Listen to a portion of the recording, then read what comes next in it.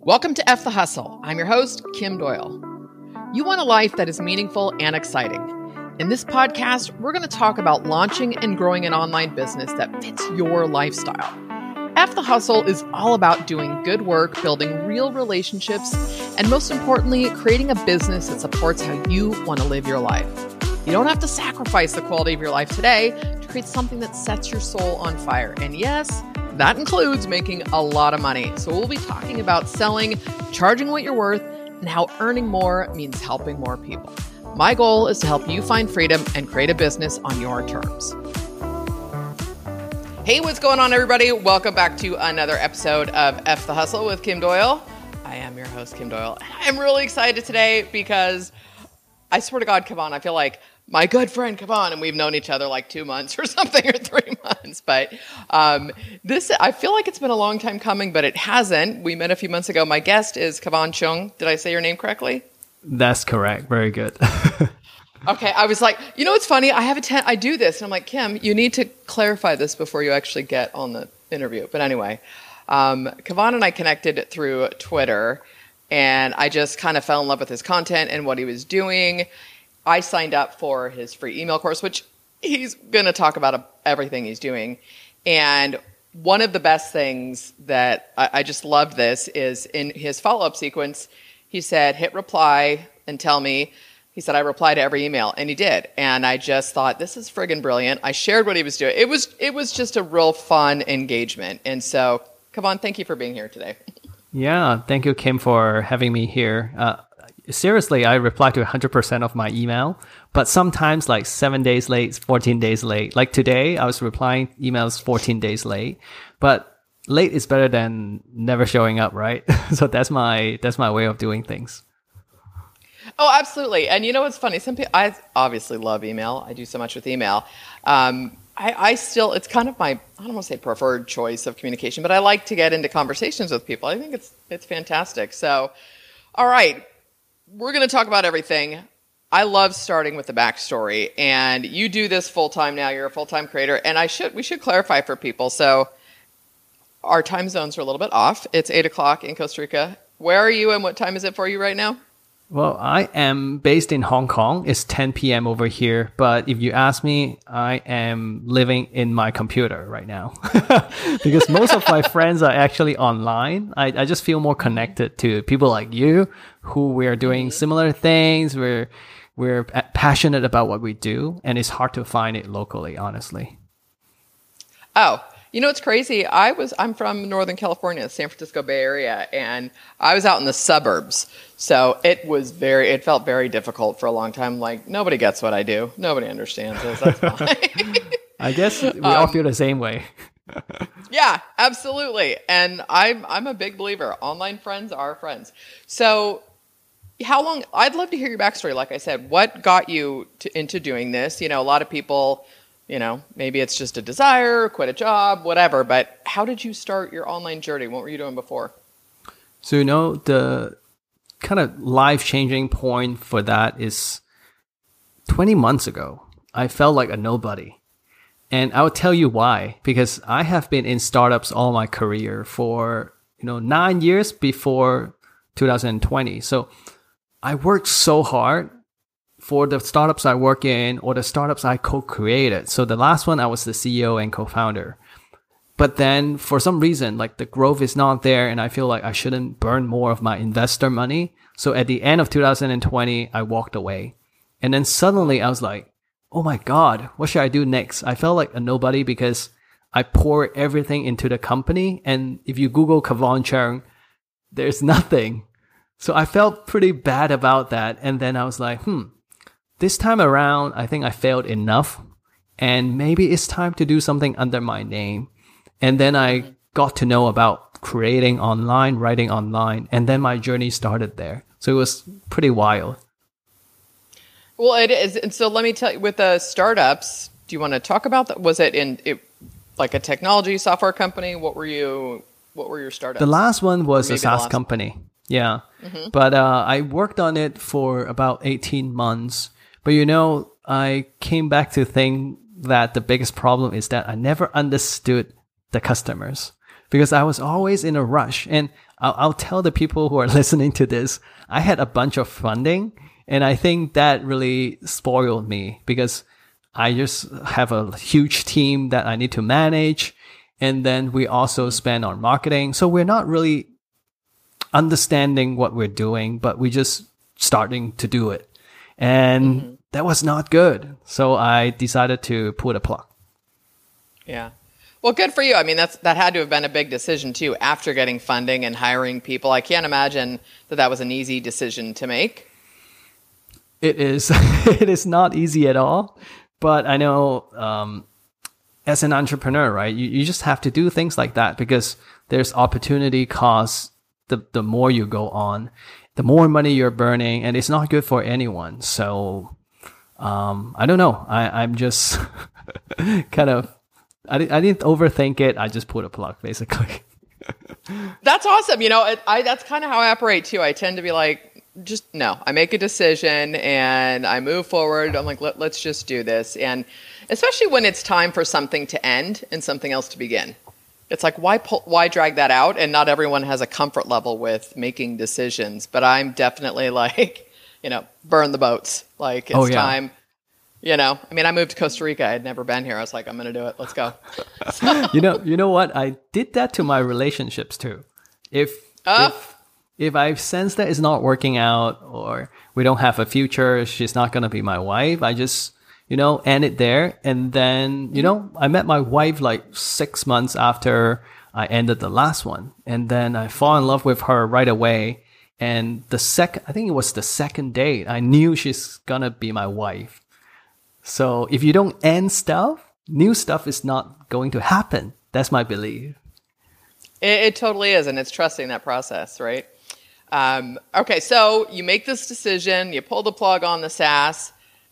What, did you jump right into the sort of creator world, or did you start, I don't know, maybe digging around and looking at it? And how did you fall into this space?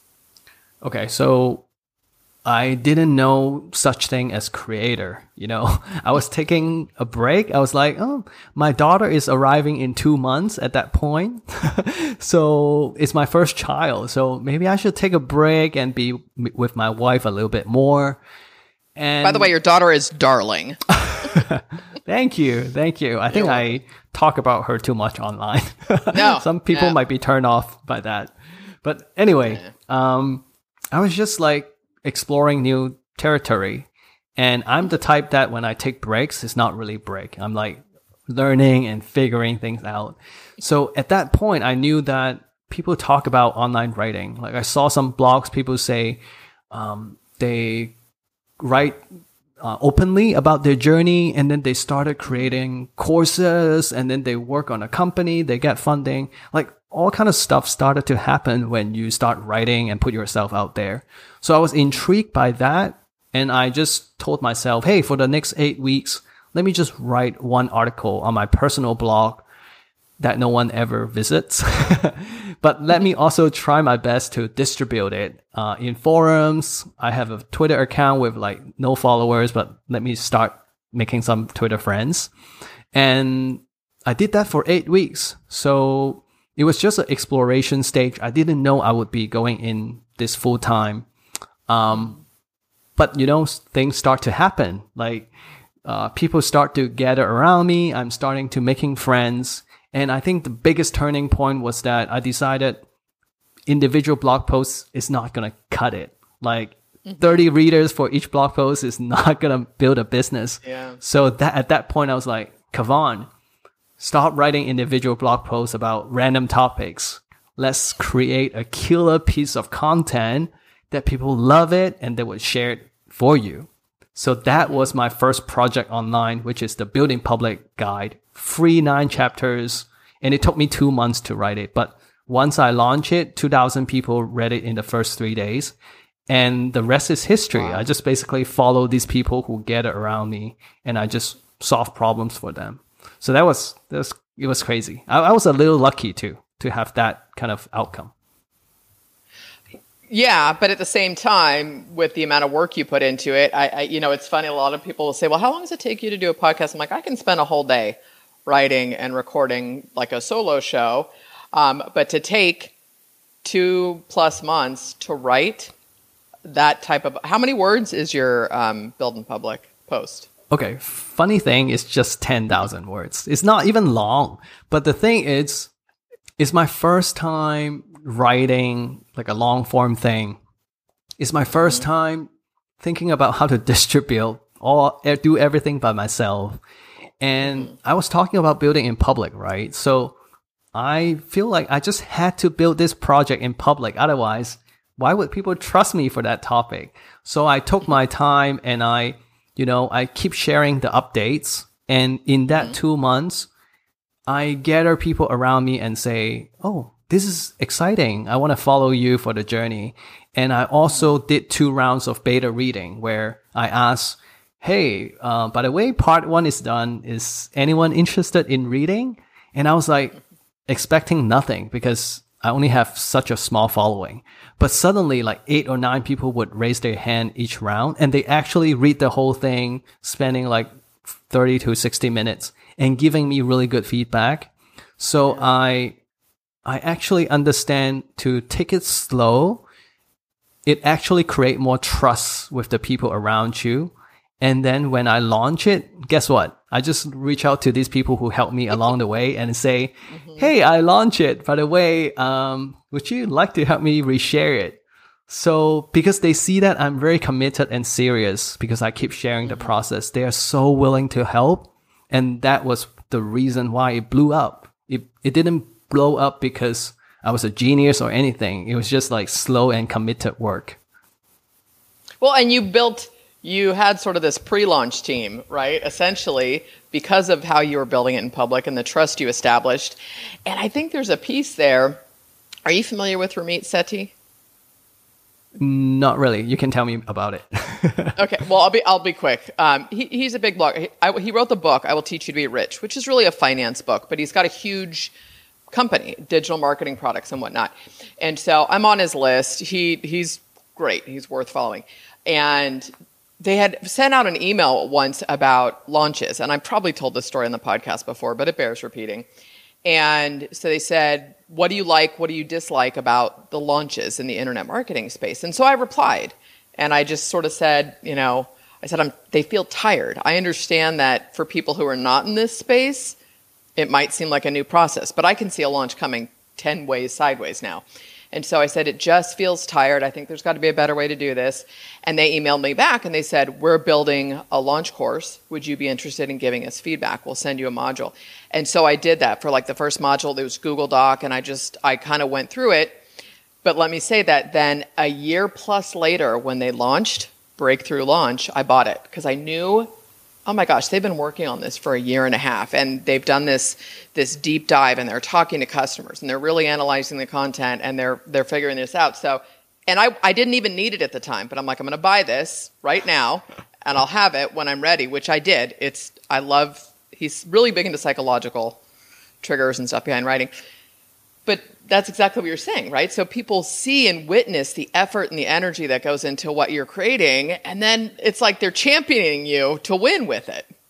Oh, totally. Just today, someone said to me, hey, Kevon, I bought your book, the ebook, my new book, Find Joy in Chaos, which is all about Twitter presence. And then I was like, by the way, do you read physical book? Like the paperback is coming.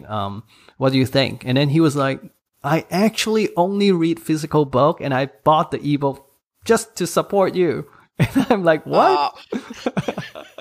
Well, I have to tell you, because I think I saw a tweet where you filed for your ISBN number for the book. Yeah. Okay. And so I was like, well, now I got to get the physical book, which it'll get shipped to like my daughter's house in the States. But because I want to support you, same thing, right? Yeah. And that way I'm a verified purchaser on Amazon and can leave you a review. So that's how this works, and that's what I love about it. So the funny thing, Kim, I want to share one like funny story. Please, The first 6 months in my creator journey, I didn't make $1 because I was quite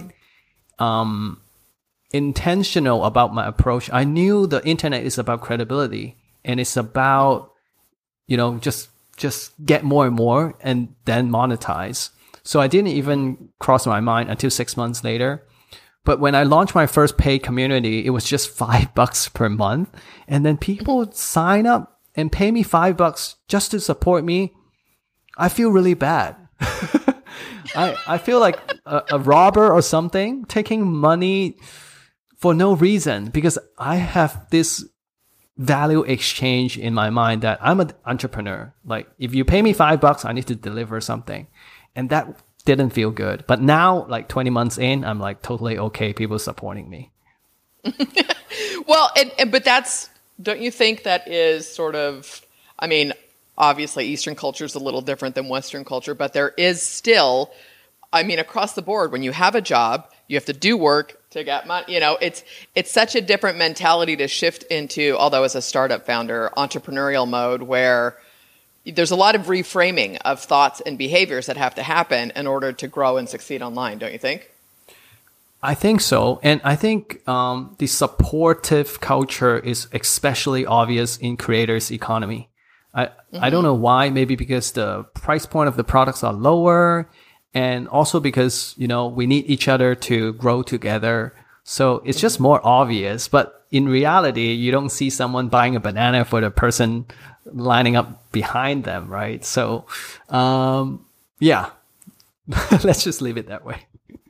Well, no, but I just think it is, my point was in getting comfortable with people supporting and buying. It's a different level of exchange, of the value in exchange, and versus doing work and getting a paycheck. That's so true. I think we all have to take time to learn that. Mm-hmm. We have to unlearn a lot of things, right? That too. Yeah. Okay, so your post, I love that. I love that your actual, because now you've got a cohort, which we'll talk about, the Build in Public cohort. But I love that it all stemmed from an original blog post. And, you know, a lot of marketers that I really like and follow, they always talk about that, you know, so you got massive validation for this idea, you demonstrated it, and then you can go deeper with it as you go on. But so what brought me into your world was your lead magnet, and why don't I have the name in front of me? But so it's your free Make Twitter Friends. Making Twitter Friends. That's right. Making Twitter Friends. I was like, wow, way to be a good interviewer, Kim. So Making Twitter Friends, when did that come along for you in this process? So that was my second project. So, you know, my first project was a 9-chapter guide on the website. So it was good for SEO. I want to make it public, no email that you need to put in, because it's my first piece of work. I don't want to block people from getting it. So, but that was a success. Then I started thinking, okay, now I really need to get some emails, because that's the only way to keep the communication going with these people. So I was just looking around me about my own Twitter approach, and it's quite different from all the gurus out there who's like, do this and do that. I just don't like it. So it was a pretty simple concept. I just want to summarize what I know and put it together as a free email course, and also give it to people for free. But this time, take their emails. And that was a huge success as well. Like, people keep recommending it to their friends. And then I got 2,000 students in the first year without doing active marketing. But yeah, these two products really helped me kind of put myself out there, get my name heard a little bit more than just a nobody. But yeah. Well, I love that you did that. And there was, I'm going to point something out here. So you had probably, I'm guessing, a little bit of a cushion. So you had the space to financially give yourself and say, I'm going to give myself time to do this and figure out, right? What would you recommend maybe to somebody who is still in the 9-to-5 or doesn't have a runway necessarily to, and I'm just guessing because when you left the startup, you didn't go get a job in between or anything, right? You know, and so, but any advice or recommendations to somebody who is hearing this? Because I'll tell you, Kevon, like I've been doing this like 14 and a half years. It was a very different space in 2008. And I think people think it's too crowded and I can't be heard or I can't connect. And I'm always thinking, there are billions of people on the planet. You do not have to go after a guru's audience. Like, just connect. What advice would you give to somebody, though, who is starting in this creator journey? That was a brilliant question, because I do have some safety net right now because I was paid really well before. And I think I chose to go all in because I had failed a lot of times previously. Like, I had tried to be a creator in 2018.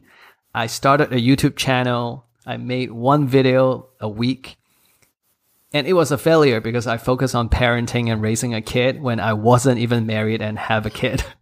So that was funny. Like, I walk into like stupid dead ends like that.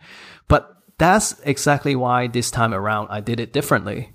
And I also, co-founded startup before, and some failed, some went okay. But because of that, I went all in. But for someone like, if you haven't started anything and you still have a 9 to 6, I wouldn't recommending going all in, because it takes a long, long time, and it is not something you can control. It's not like you write more articles or build more free lead magnets and things will be successful right away. It's not. Like, things need time to be brewed, and then they will start to form. And relationship, and we're in the business of people, teaching and sharing with people, they need time to believe in you as well. Like, it's not going to be a one night thing. I can tell you the numbers. When I look at the students of my cohort-based course, almost all of them have been following me for 3 to 6 months at least. So you know how long it takes. But basically, back to your question, I would recommend someone to, get a Twitter account, figure out the area that you want to explore. Like, you don't need absolute clarity, but at least you need to know, I want to serve writers. I want to serve entrepreneurs, or I want to serve like people who write newsletter. You need to be clear about where to start, and just make friends and then talk to them, observe around. And I would say, just like me, build some free stuff and put it out there. If something hit, you will know. when it have traction, that's the time when you spend more time on it. But yeah, don't quit your job yet. Well, especially, I always tell people, I'm like, it's hard to be creative when you've got money stress in your life. So do whatever you need to do to sort of get that money monkey off your back, and then decide. The other thing that happens too is, I think when you have some sort of cushion, or you're not expecting things to hit immediately, because you'll see big numbers. You see somebody did, I bought I've invested, I should say, a lot into a high-end coaching program about developing a different program for myself. And they were sharing, I want to say February and March, this company did like 800,000 in sales in 2 months. She's been in business a long time. She's got a team. She's got established processes. They invest in paid traffic. They analyze, they look at stuff. And so you hear that, and you don't get to see, it's that old iceberg image, right? You don't see what's below the water, so to speak. And the other piece to that, I'd love your thoughts on this, is things won't hit, and then people decide, well, this isn't going to work. And then they jump ship again, and they try something else. I'm like, you got to keep nurturing it. You got to keep, meaning, I know people that I'm going to do this site, or I'm going to do this project. They do it, nothing happens. And nothing usually happens because they don't have an audience. People get very caught up in the product, the website, the stuff. I'm like, if you don't have anyone to sell it to, it doesn't matter how good it is. So there's, I honestly believe that mindset plays the biggest game in being able to do this long term.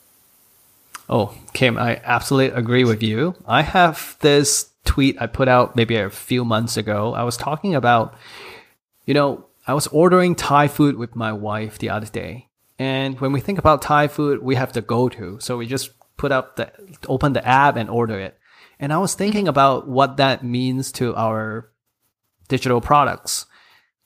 This Thai restaurant has been there for a long time, and I have good experience for the first time, and I expect them to be there when I need Thai food.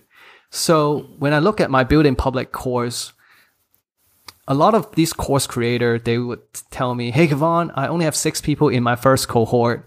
I'm going to ditch it. I'm going to try something else. I also had like 6 people in my first cohort, but my goal is to make my course expected for anyone who wants to build in public. And that take a long time. But if you're always doing the same thing, all these people who are following you, they at least have that restaurant to go to. Otherwise, they go to a different Thai restaurant. So if anything, don't chop it off.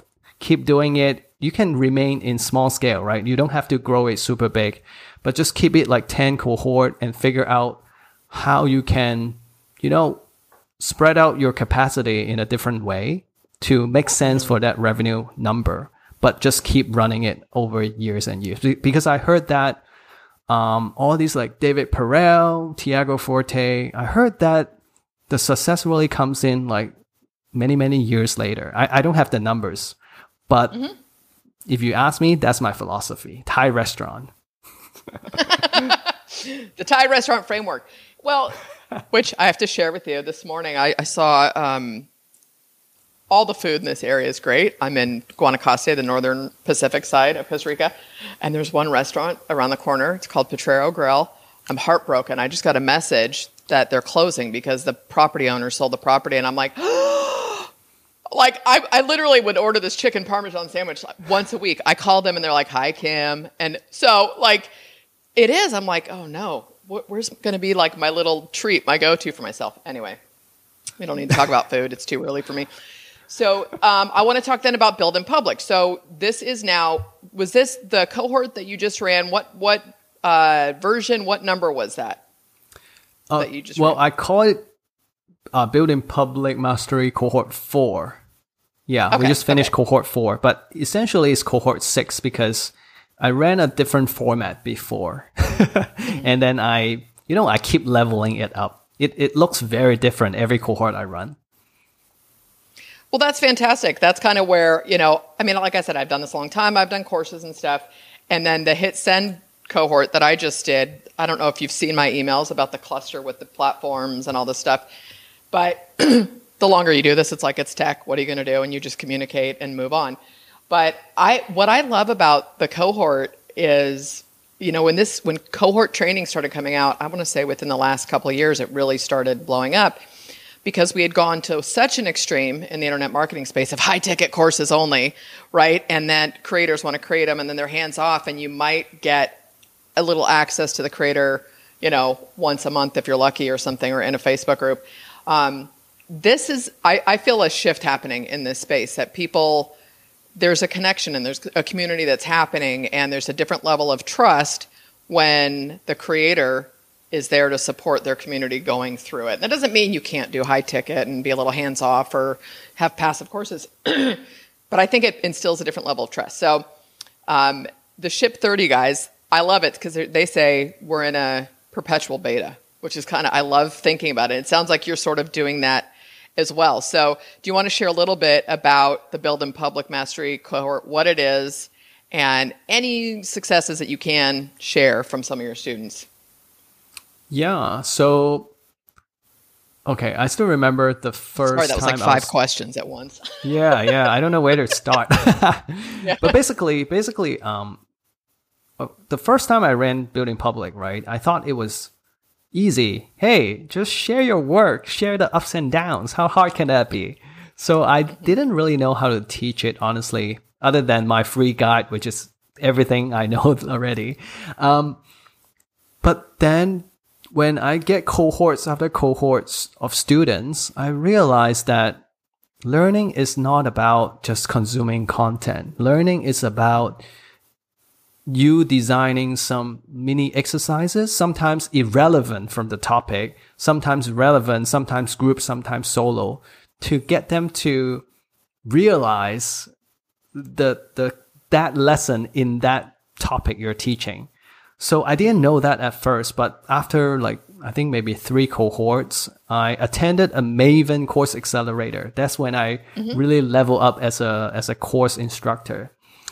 I finally got how to teach people. So now I break everything down into 6 different modules. So it started with like, how do you overcome your fear? How do you be vulnerable?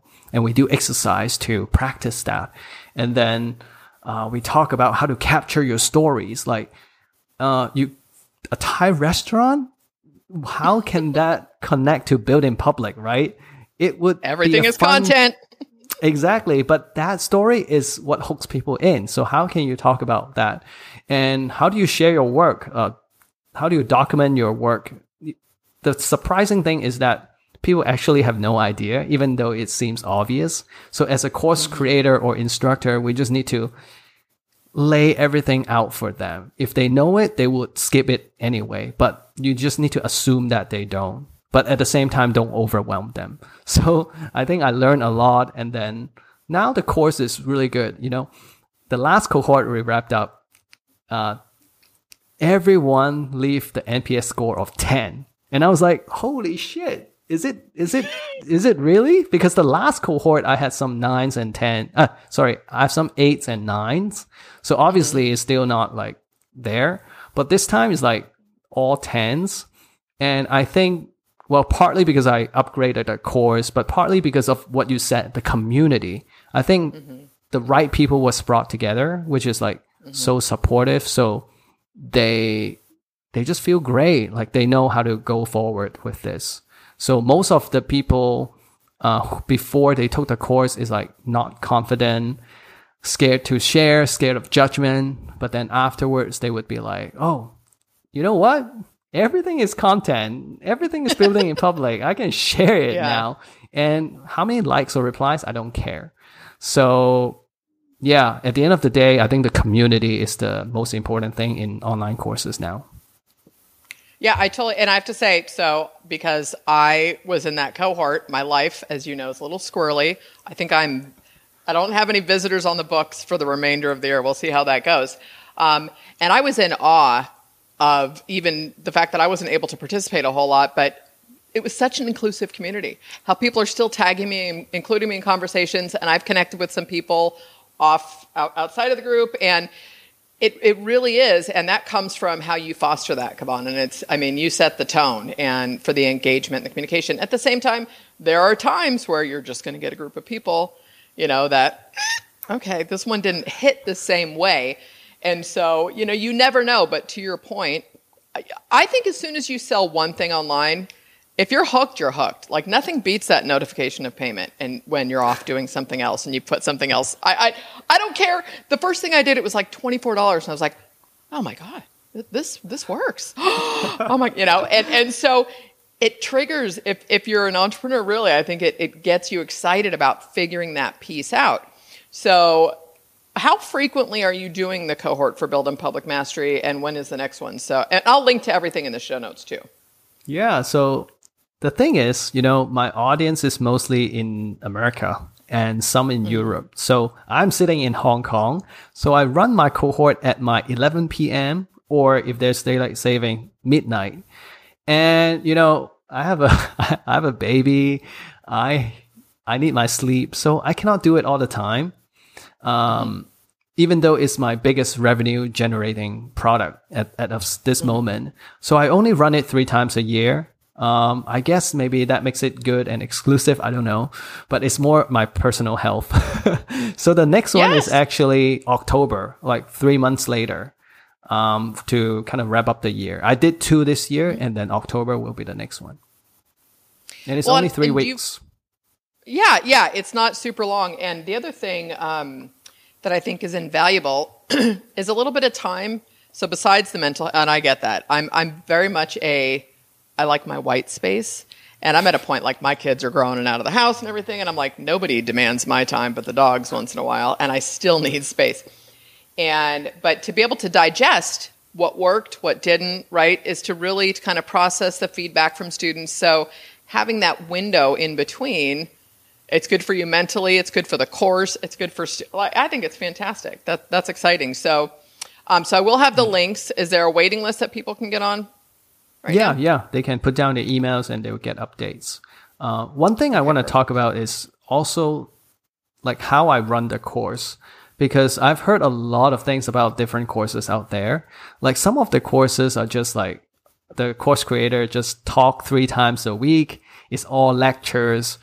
But though I don't like that kind of learning experience. I want to make sure that all my students are getting individual feedback, and, you know, I create some exercise for them to do it as a group.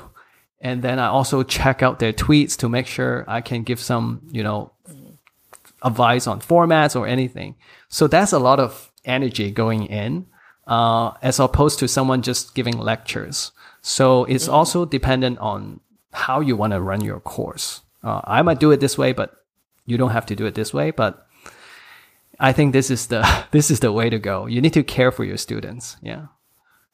Oh yeah, and again, like I like both modes of learning. I like being able to passively learn at the same time. That type of feedback and that type of engagement, or to be able to ask questions as you're doing something, especially a build in public, it's invaluable. And that's what also, I think that's what's going to shift is what creates the price point as the course gets better and better and better. Of course, you're going to be able to charge a little bit more and more and more. And because you're giving of your time, and you know, there's a whole different ballpark. But I do think that people see the value in that. So, okay, good. That's coming out in October. I'll link to that for the wait list. Let's talk about Find Joy in Chaos, your book. Holy moly, which is phenomenal. And I am going to get the physical book. I won't be able to take a picture holding the book, though, until I'm back in the States. But, well, yeah. First of all, when is it going to be out on Amazon, if you don't mind me asking that? Or do you have an idea? I actually don't know. You know, I'm that kind of creator that I don't really have a set date for my launches. Well, other than the courses, which is already set. I hold myself very high standards. So if things are not ready, I'm not in a rush to push them out. So right now, I'm actually getting my friend to work on the back cover. So he helped me with the front cover, and now we're doing the back cover. I think once we finish that, then I should be able to put on Amazon. I actually am not 100% sure of the process, but hopefully it can be out next month. Yeah. Oh, okay, good. That's good. So it might coincide. Either way, I'll have the link to the digital and Amazon, and I'll add that to the podcast. So what was that like? Had you written a book before? What made you decide to write a book? Like, when did that come about? Okay, I've never written a book before, and I never imagined myself to write a book because, you know, English is my third language. I mean, I studied in Hong Kong English school. I went to the States for school, but I'm never really good at it. If I'm being really open with you, I took the SAT. I got 390 out of 800 in the, I don't know, critical reading or something. So I'm clearly really bad in English. But the funny thing is, like, once I started writing content and creating online, I realized I'm at an advantage because of my dumbed down plain English. People actually find it like, oh my God, Kevon's writing is so easy to understand. So anyway, back to... You're like the Hemingway app in real life. Have you seen that Hemingway app? Yeah, they grade you for like 5th grade or 3rd grade. Yeah, right? Yeah. I'm probably like kindergarten, but people like it. People don't like jargons and fancy words. So I never imagined myself writing a book. But the reason to do it, I think it comes down to 2 things. One thing is I love helping people. Whether you pay me or not, I'm going to help you anyway. And I feel like I answer the same questions over and over again about Twitter.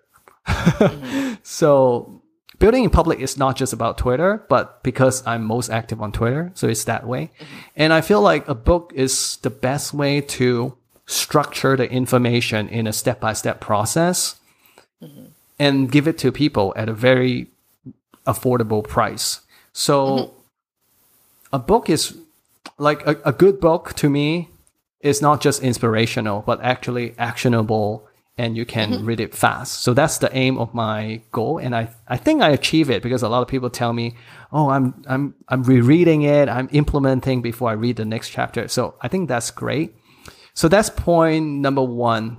But point number 2 is, you know, I actually just released a YouTube video about this. As a digital creator, sometimes I'm a bit not satisfied that everything I create is intangible. Like, oh, in real world, no one knows me. I feel sucky about that. So a book, if it's not an ebook, if I create a legit book with a paperback, I feel like I can kind of make sense of all this. And also people would see more credibility in this person because there are tons of ebooks online. But if you have a paperback, I think it's a different level. So that was kind of my take on the book as well. And it took me a total of 10 months to write the book. But I actually took a pause for 4 months. So it was like more like 6 months kind of work. It's a lot of work. So yeah, hopefully it will keep going for years. I don't know if Twitter changes their direction, maybe my book will get destroyed. But anyway, I don't care too much about that. Or you do a version 2 if you feel inspired, right? There's always something else to do with that. And what's fun is, I mean, I've been on Twitter since 2008, and I'm so much more. I'm hardwired for the long form content. Very, very easy. And it was funny. So it's like I built up an audience, and I don't know much of my story. I was the WordPress chick for like 10 years. And so I had a lot of WordPress people following me. And it was my friend Jason Resnick. I'm not sure if you're familiar. We're doing a newsletter called Deliver It. Yeah. Right. And so Jason, we started working on that. Gosh, it'll be maybe 2 years. It's been a while. But the whole thing is, he's like, yeah, I'm getting a lot of traffic from Twitter. And I was like, really? I mean, I'm stunned at the traffic from Twitter. And I know I already have an audience there, and I'm not as active as I want to be and will be, but I've just kind of gotten back into it. And honestly, Kevon, like how you show up was inspiring for me, because I don't want to talk at people about, here's 3 email tips. It's like pontification sometimes makes me cuckoo. And I use my own language and I'm animated. I'm like, I have to just be me. I have to be me. I have to do things the way I do them. I have to talk in my own voice. I like giving value. I like being funny. I like sharing from the heart. I hopefully resonate, with people on that level. And so really it was watching how you've done things and having fun with it and letting go of it. And again, there are billions of people to do business with on the planet. You don't have to go after guru audiences. Just create your own audience. Yeah, I think this let it go mindset is so important for anyone to listen to, because you have it, I have it. I don't know how someone can get trained on that. I don't know. It's really life experiences and years of trying that shape that. But yeah, I feel like I'm in for the long game, as you can tell from my approach to things. So I actually don't really care how many likes or replies I get. I think I feel better that way. And you don't get burnout. If you don't get burnout, you can stick around and the business will start growing. That's just hustle. How I see it. It's so simple. Yeah. F the hustle. Yes. Well, and I have so much more evidence in my life that when I do things from a place of intention and joy, I had this saying where I'd say, if it's not fun, I'm not doing it. When I live by that mantra, more shows up in my life. Like it starts compounding. Anytime I've done something because I think I need the money, or I'm going to launch this because it'll do X, there's an angsty energy around that. And I think it translates. It's not how I move through the world. And so it's almost, I have enough evidence. It's like, you have to just say, F it, and like have some fun and trust the process and enjoy the journey. So, all right, as we wind down here, what is coming for you, Kevon? Like, I'm so excited to be a part of this journey with you and watch your growth and explosiveness. What's on the plans? Actually, I just did my mid-year break and a review last week. So I have a lot of plans coming up, but all the plans are around like how to optimize whatever I have, because I have a lot of like free stuff, paid stuff already. And I think as creator, we tend to go like, oh, I need to launch a new product because when I launch, I make a few more bucks. But I'm just kind of tired of that. And I feel like there's a lot of untapped opportunities in what I do. For example, I'll share with you, like right now, when I launch, I'm just like, sending emails to people following me and say, hey, here's the launch and you can get it or not. It's very basic. Like, I know I can do more where people get a free thing like lead magnet, and then I can have like a $27 where they get a taste of the value, like a paid workshop, and then you bring them to the next step. It's more like a journey, and you're holding their hand to help them move forward one step at a time. So it's not so much about selling them stuff, but more like getting them to go forward. And I don't have any of that. Like, all my products, as you can see, is scattered, and I don't link them up at all. So, okay, my plan, do a better job in the next cohort in terms of marketing. I need to market my book a bit more because I didn't do anything other than telling my audience about it. I need to put it on Amazon, and there are a bunch of marketplace I can put it in, and then optimize the funnel, the welcome emails, the thank you page, and all that. You know, all the basics is actually back to the basics. It always comes down to the fundamentals, right? Yeah. Yeah. But I love that you're going back to the plan. Yeah, go ahead. Ask away. You know, one of my biggest frustration as a creator is like, I have so much stuff and they get outdated very fast. And then like, actually, I forgot to update them. Like, how do you do that? Well, it's funny because I had, with 10 years as a WordPress chick, I did a lot of how to do this and how to do that. And I'm not a developer. I just fell in love with the platform and was ignorant enough to start sharing what I was doing and talking in a language that made sense to people. I've deleted that. And part of that for me has been because the brand, I've shifted the brand to my personal brand. But this is where I think you start looking at the what, not the how as much. And so anybody that teaches tech or anything that has to do with consistent updates and regularity, you're going to have to constantly update things. And so if you come back to the fundamentals, and I've focused, my big thing is strategy and mastery. And if you want the how-to, then you can do it in a course, or you give, and I don't mean all the time, like there's simple, look, here's a 4-piece framework, blah, blah, blah. But when you come back to helping people create the structure and utilizing a framework or templates, somebody I adore on Twitter too, and Justin Welsh, right? He's amazing with what he's doing. And where he's got a lot of template type things where it's a framework as opposed to a definitive, this is how to do this with Twitter. And so I think, well, and I think your book, I think your the free course, Make Twitter Friends, so much of that is strategy and framework. And so to your point of connecting the dots, so this program I'm in, I loved how she explained this. It was, we have a Champagne client, and ideally, you only have one client. You don't have all these, you have one client, they're different at different places on the continuum, right? So for you, as an example, you have an ideal client who is committed to growing an audience and using Twitter in that space. So initially, they may be new to Twitter. The next stage, they may be on Twitter, they're kind of finding their voice, they tweet somewhat. The third stage, it's an active platform for them, and they're actually doing outreach, and they're driving people to traffic. The fourth stage, maybe on this continuum, could be, it is their driving force, and now they want to upscale. How do they do viral or catapult the growth? And so when you step back and look at it, I mean, there's just no way that you can keep up with everything. And so I think it's simply a matter of revisiting from the SEO perspective, but from revisiting, is this still valid, and does this serve my audience? I mean, come on, like I had a YouTube channel a bajillion years ago, right? And there's like 1,600 people following me. So many how to do this with WordPress. Some of those plugins don't exist. They're gone. And I remember having someone tell me one time, he's like, you need to learn to use this software because you're making me dizzy because I was too quick about it. And I'm like, I don't care. The credit goes to the person in the arena, and I did it. But the point is, I want to, as we were talking before, like get back into video and stuff. So now it's stepping back and saying what serves my audience, what doesn't. Some of that stuff may just go into, formerly known as the WordPress chick, and drop some of those into a different playlist and just tell a story about why it's still there and my journey.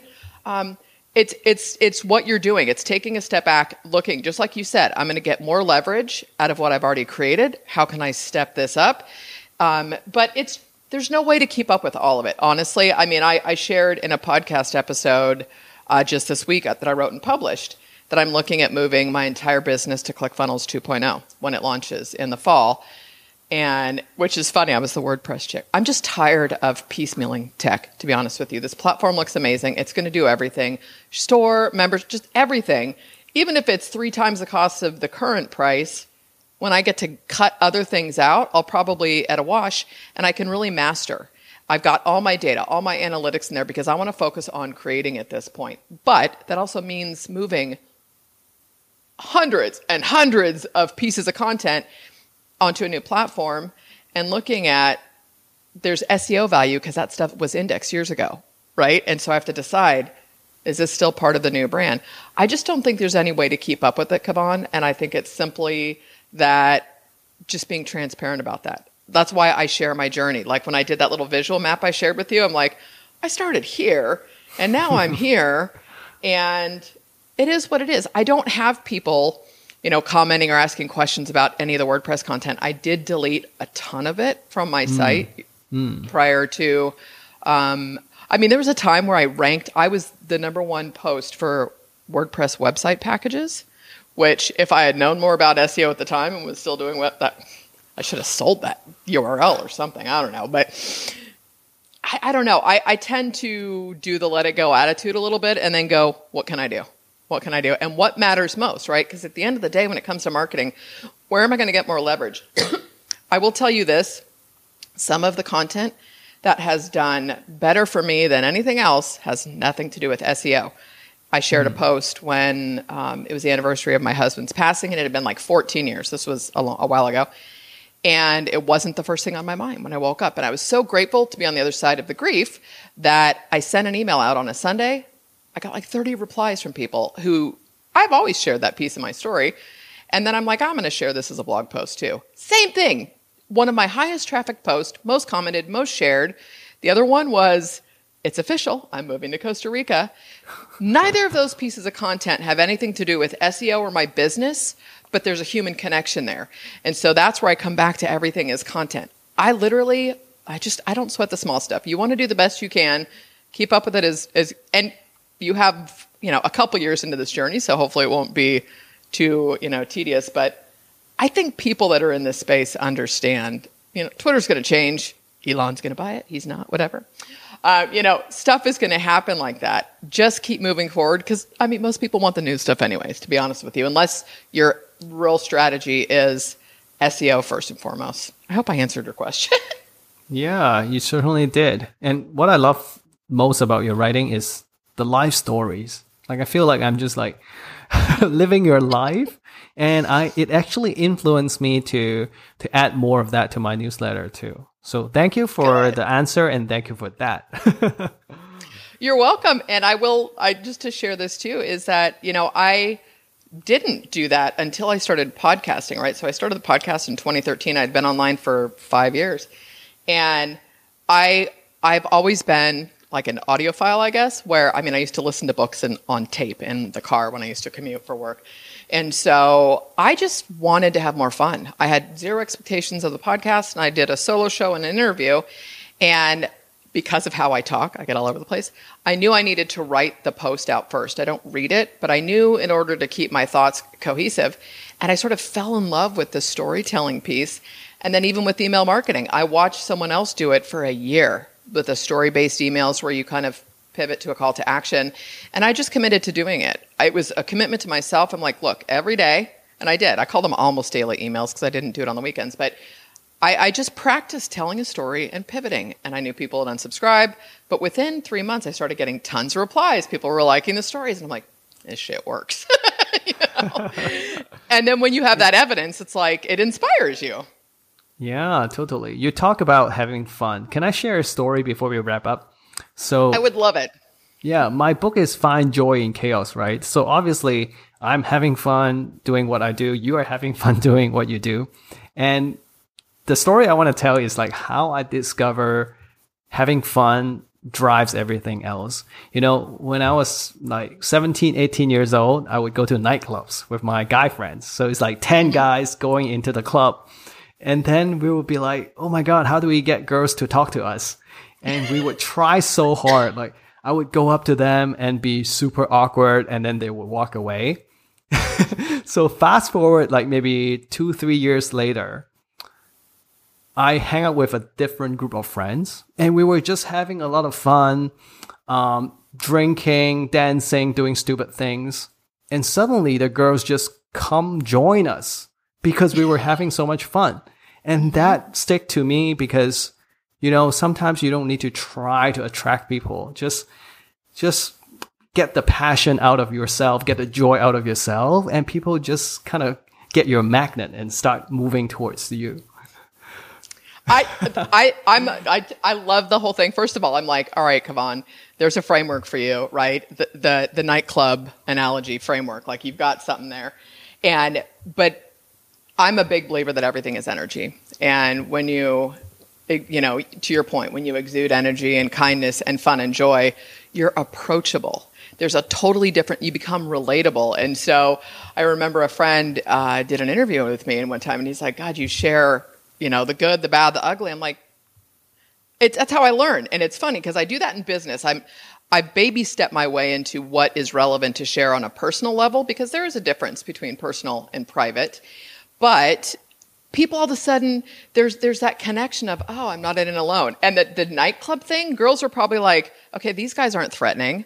I'm not going to get hit on. They're fun. Like, you know, anyways. So I love the story and I'm totally glad you shared it. Kevon, I feel like I could talk to you all day. I know it's super late for you. Thank you so much. I am so happy we connected. I'm excited to support you, continue supporting you. I love everything you're doing and I appreciate you. I appreciate how you show up in the world.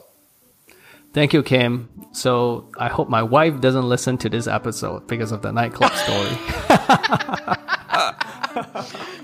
I think it would endear her more. I think she would say, and that's why I fell in love with you. You know, that you were honest about being awkward and then decided just to have fun. I think it's Let's hope so. Thank you so much for having me.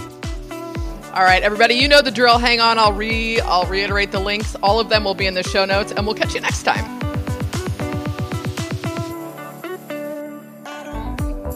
Fun was that? I love Kevon. That was great. And I will put all the links in the show notes to everything, but I want to invite you, depending on when you get this, to a live workshop that I am doing with Kevon. He is obviously presenting the workshop. I'm hosting it with him, co-hosting. It is a Build in Public workshop for F the Hustlers. I love that he used that language.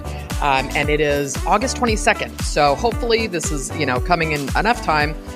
And if not, I will coordinate with Kevon to make sure that we have a redirect to a replay to register for this live training with him, which won't be live, but a replay.